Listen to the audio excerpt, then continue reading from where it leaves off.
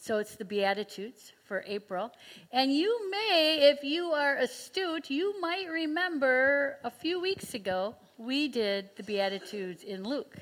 And April was thinking, well, maybe that's a good reason to not do this today. But I was like, no, good luck. And so if you remember those at all, similar, fewer Beatitudes in Luke, and as well, we had the woes as well. So blessed are you, but woe to you. And Jesus here in Matthew only has the Beatitudes. Just one other piece of introduction about that, and the reason I was talking a little bit about being a teacher is when you look at the different Gospels and how they all start. This is the beginning of Jesus' ministry in the Gospel of Matthew. Different from the other Gospels. There's a healing in Mark. In Luke, he's in the synagogue preaching the sermon about who he is. In John, it's turning the water into wine. But this is the one for Jesus. And the scholars say, well, what he's teaching us is that he is indeed a teacher and teaching us about what it means to follow and giving us our identity as people who follow Jesus are people who are blessed. And that word blessed again, and I had talked about it a couple of weeks ago, that it's, I think I did maybe. I was going, but anyway. That blessed isn't what we often think of about as happy or everything's great. On the contrary, especially as you read these, but it is to be honored or to have an identity, and really our identity as children of God. So the blessing we receive by being called to be God's children, as well as that strength that gives us, that honor that gives us to be able to persevere even in the midst of hardship, which is what Jesus certainly talks about in the Beatitudes as well. So, question I always start with, of course, is why the Beatitudes? Why is this one of your favorite stories? Okay. Thank you, Pastor Trish. Again, I'm really happy to be here and to be able to have this opportunity to talk about this favorite story. I would say that when I think about the Beatitudes, I think about it being a story or a passage in the Bible that is both simple and complex, actually. It's simple in that it kind of reminds me of something out of Proverbs. It's almost like a poetic feel to it. And it's repetitious with the blessed at the very beginning of it. And it's just, I think the language in it is quite beautiful. And yet, in reading through these verses, it's complex in that it evokes thinking from us. Mm-hmm. And I love anything that evokes thinking. And so in reading through this, it has me thinking about, what did Jesus mean specifically by this blessing? And what were his motives, so to speak, in delivering this particular passage to his disciples at that point in time? What compelled him to speak to us about this? So there's the complexity and there is the simplicity of it that I'm drawn to. So you're a teacher, right? And I think those who teach... Retired. I'm a retired teacher. Yeah. No, what I was going to say, but you're also a lifelong learner. Yes. Right? Yes. And I think that those, especially those of you who teach or taught, you never really give that up. True. Right? Very true. So, for example, April is our go-to person for First Communion every year. So you still teach. Yes. But you also learn, right? Yes. And so one of the things that I think when we talked, you talked about how over time perhaps the Beatitudes have changed for you in terms of how you understand them or what you learn from them. Right. Absolutely. They have. When I was younger, I thought that it was kind of these things that are in it are nice, and kind of if we follow all of these, then these wonderful things will happen to us when we get to heaven. Kind of an if-then type of approach. Yeah. My thoughts are different now on that. Also, some of the terms like righteousness. when I was younger, I used to think of the term righteousness as almost a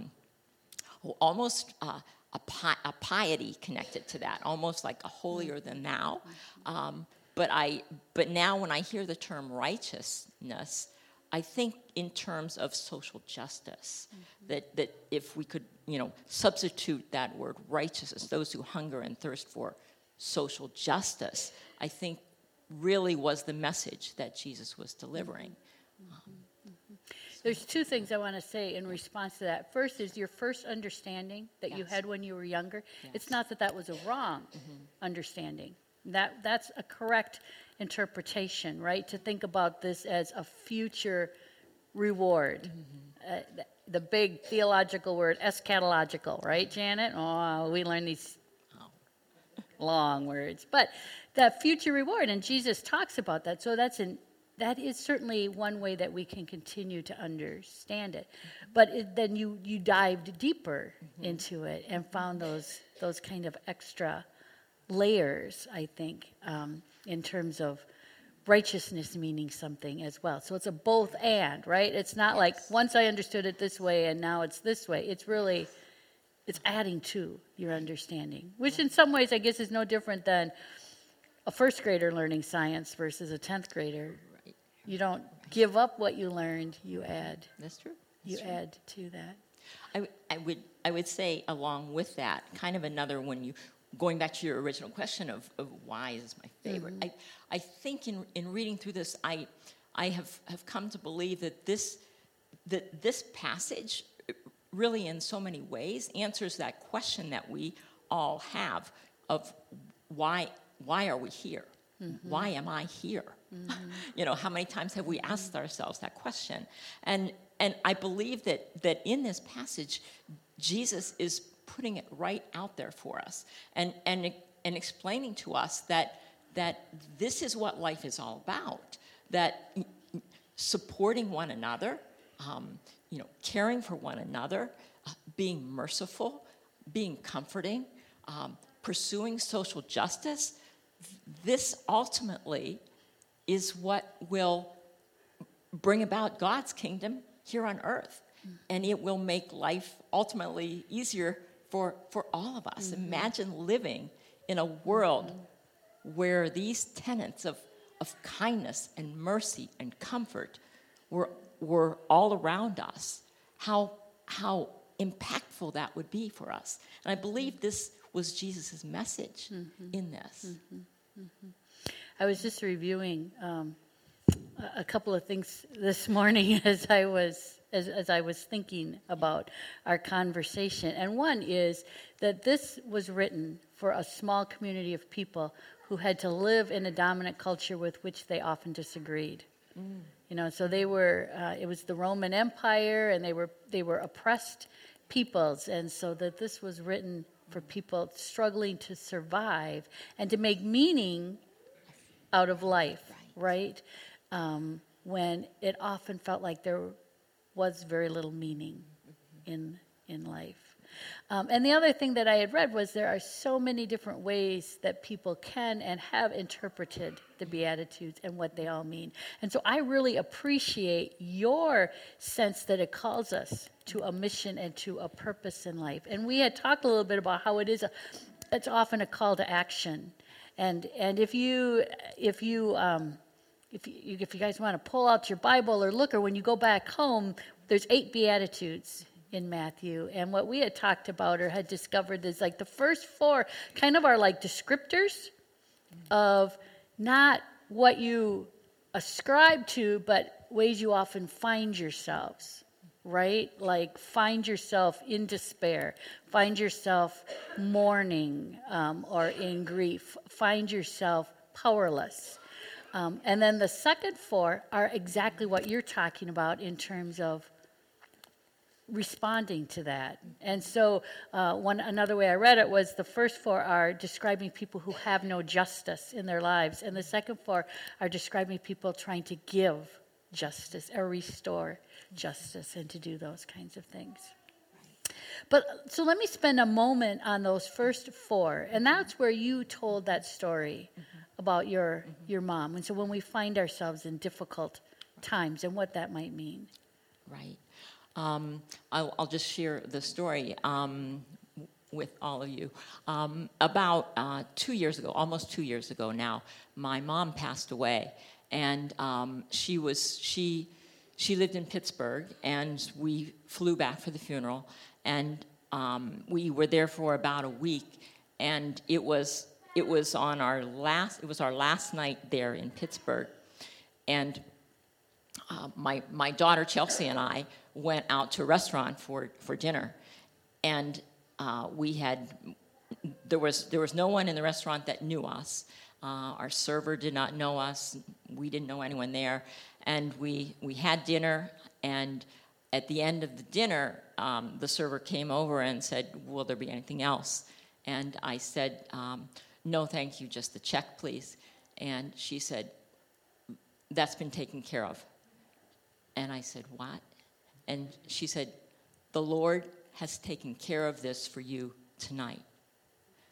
And Chelsea and I just looked at each other, and we were both stunned, and we were both thinking the same thing, that indeed the Lord has not only taken care of the check, but the Lord is telling us that He is taking care of everything. He is taking care of my mom. He's taking care of our family. Everything's going to be good. Mm-hmm. Mm-hmm. And it was a very impactful moment for us, and I think it brings to mind how when we are in our deepest moments of vulnerability, mm-hmm. and we were certainly we were grieving, and we were kind of poor in spirit, if you will. In those moments, greatest moments of vulnerability is when God's hand is most visible to us. Mm-hmm. If we allow ourselves mm-hmm. to see that, because we certainly saw it that night in that moment. We saw a very small glimpse of His kingdom, mm-hmm. and His mercy, His compassion, His love for us, and that that really impacted us and really stayed with us. So in thinking about going through life and all the moments of vulnerability, moments of loss and disappointment and and confusion that we go through in life, and we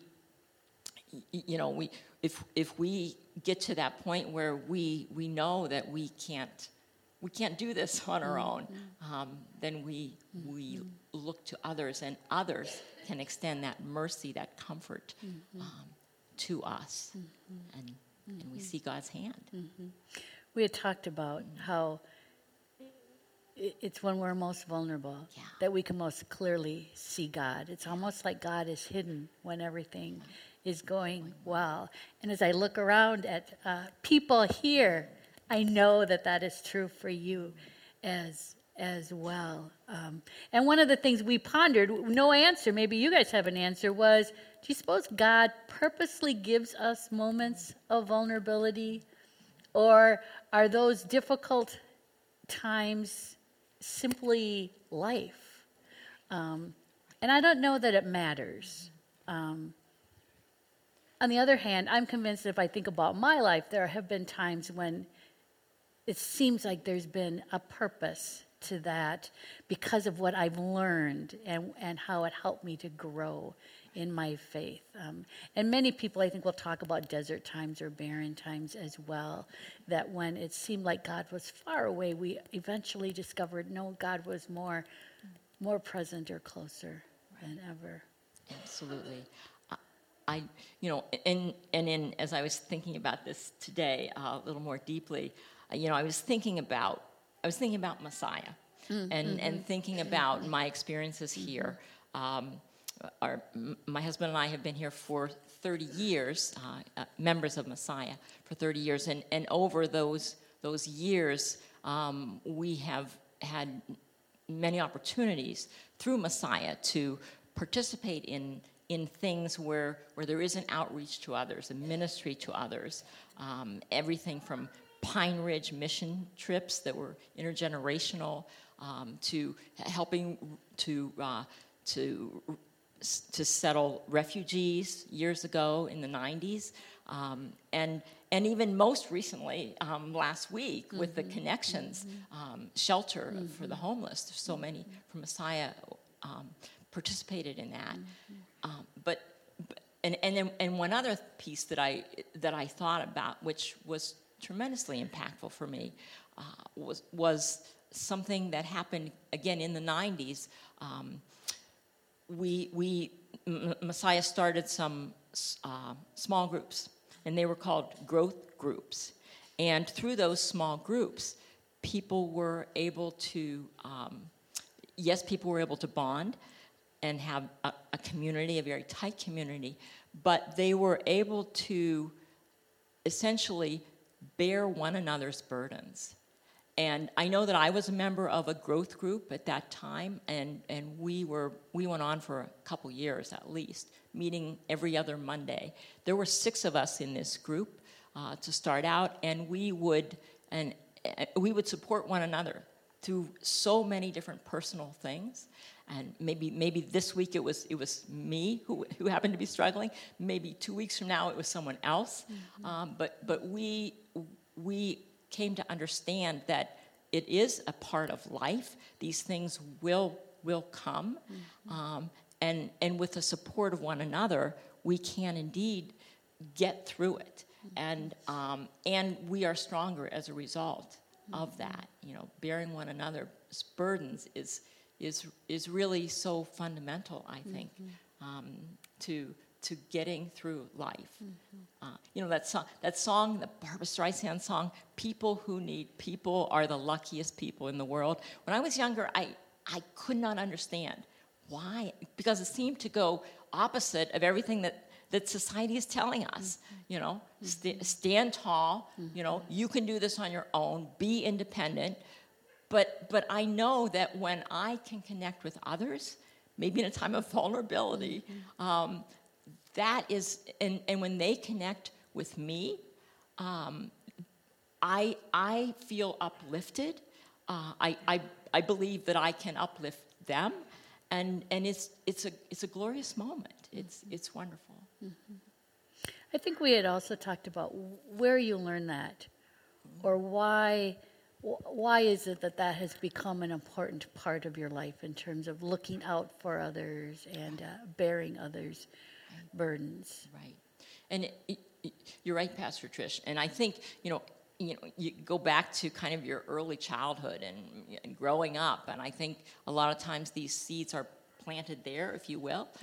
I know I heard stories about my grandmother who would dress up as Santa on Christmas Eve and go and visit homes of people who were in great need and would deliver things to them. And she would do it anonymously. No one ever knew who this person was. And then my mother, we lived in a small town, and we lived right next door to the church. And about a block away was a railroad tracks. And oftentimes, people would come through, homeless people on the railroad, and they would get off in our town, and they would make their way down to where the church was, and they would stop at our home, thinking that was the parsonage where the pastor of the church lived. It wasn't, but they would knock on our door and ask for help, and my mother would always give them a meal. And if it wasn't mealtime, she had food ready, she would call the local restaurant and send them down there and say, bill me for that. And I saw these things happening, with my own family.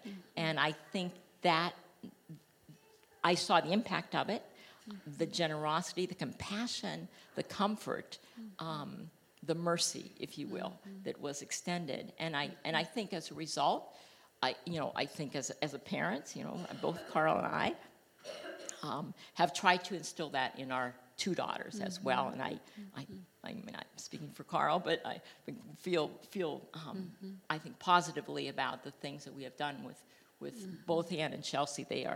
They're wonderful creatures. They are wonderful, wonderful children. We're very proud of them and very proud of the compassion that they show, the ministry that they engage in with others in so many different forms. So, Yeah. We are coming to the end, so I just have one more quick. Do you have a favorite beatitude among those that you read?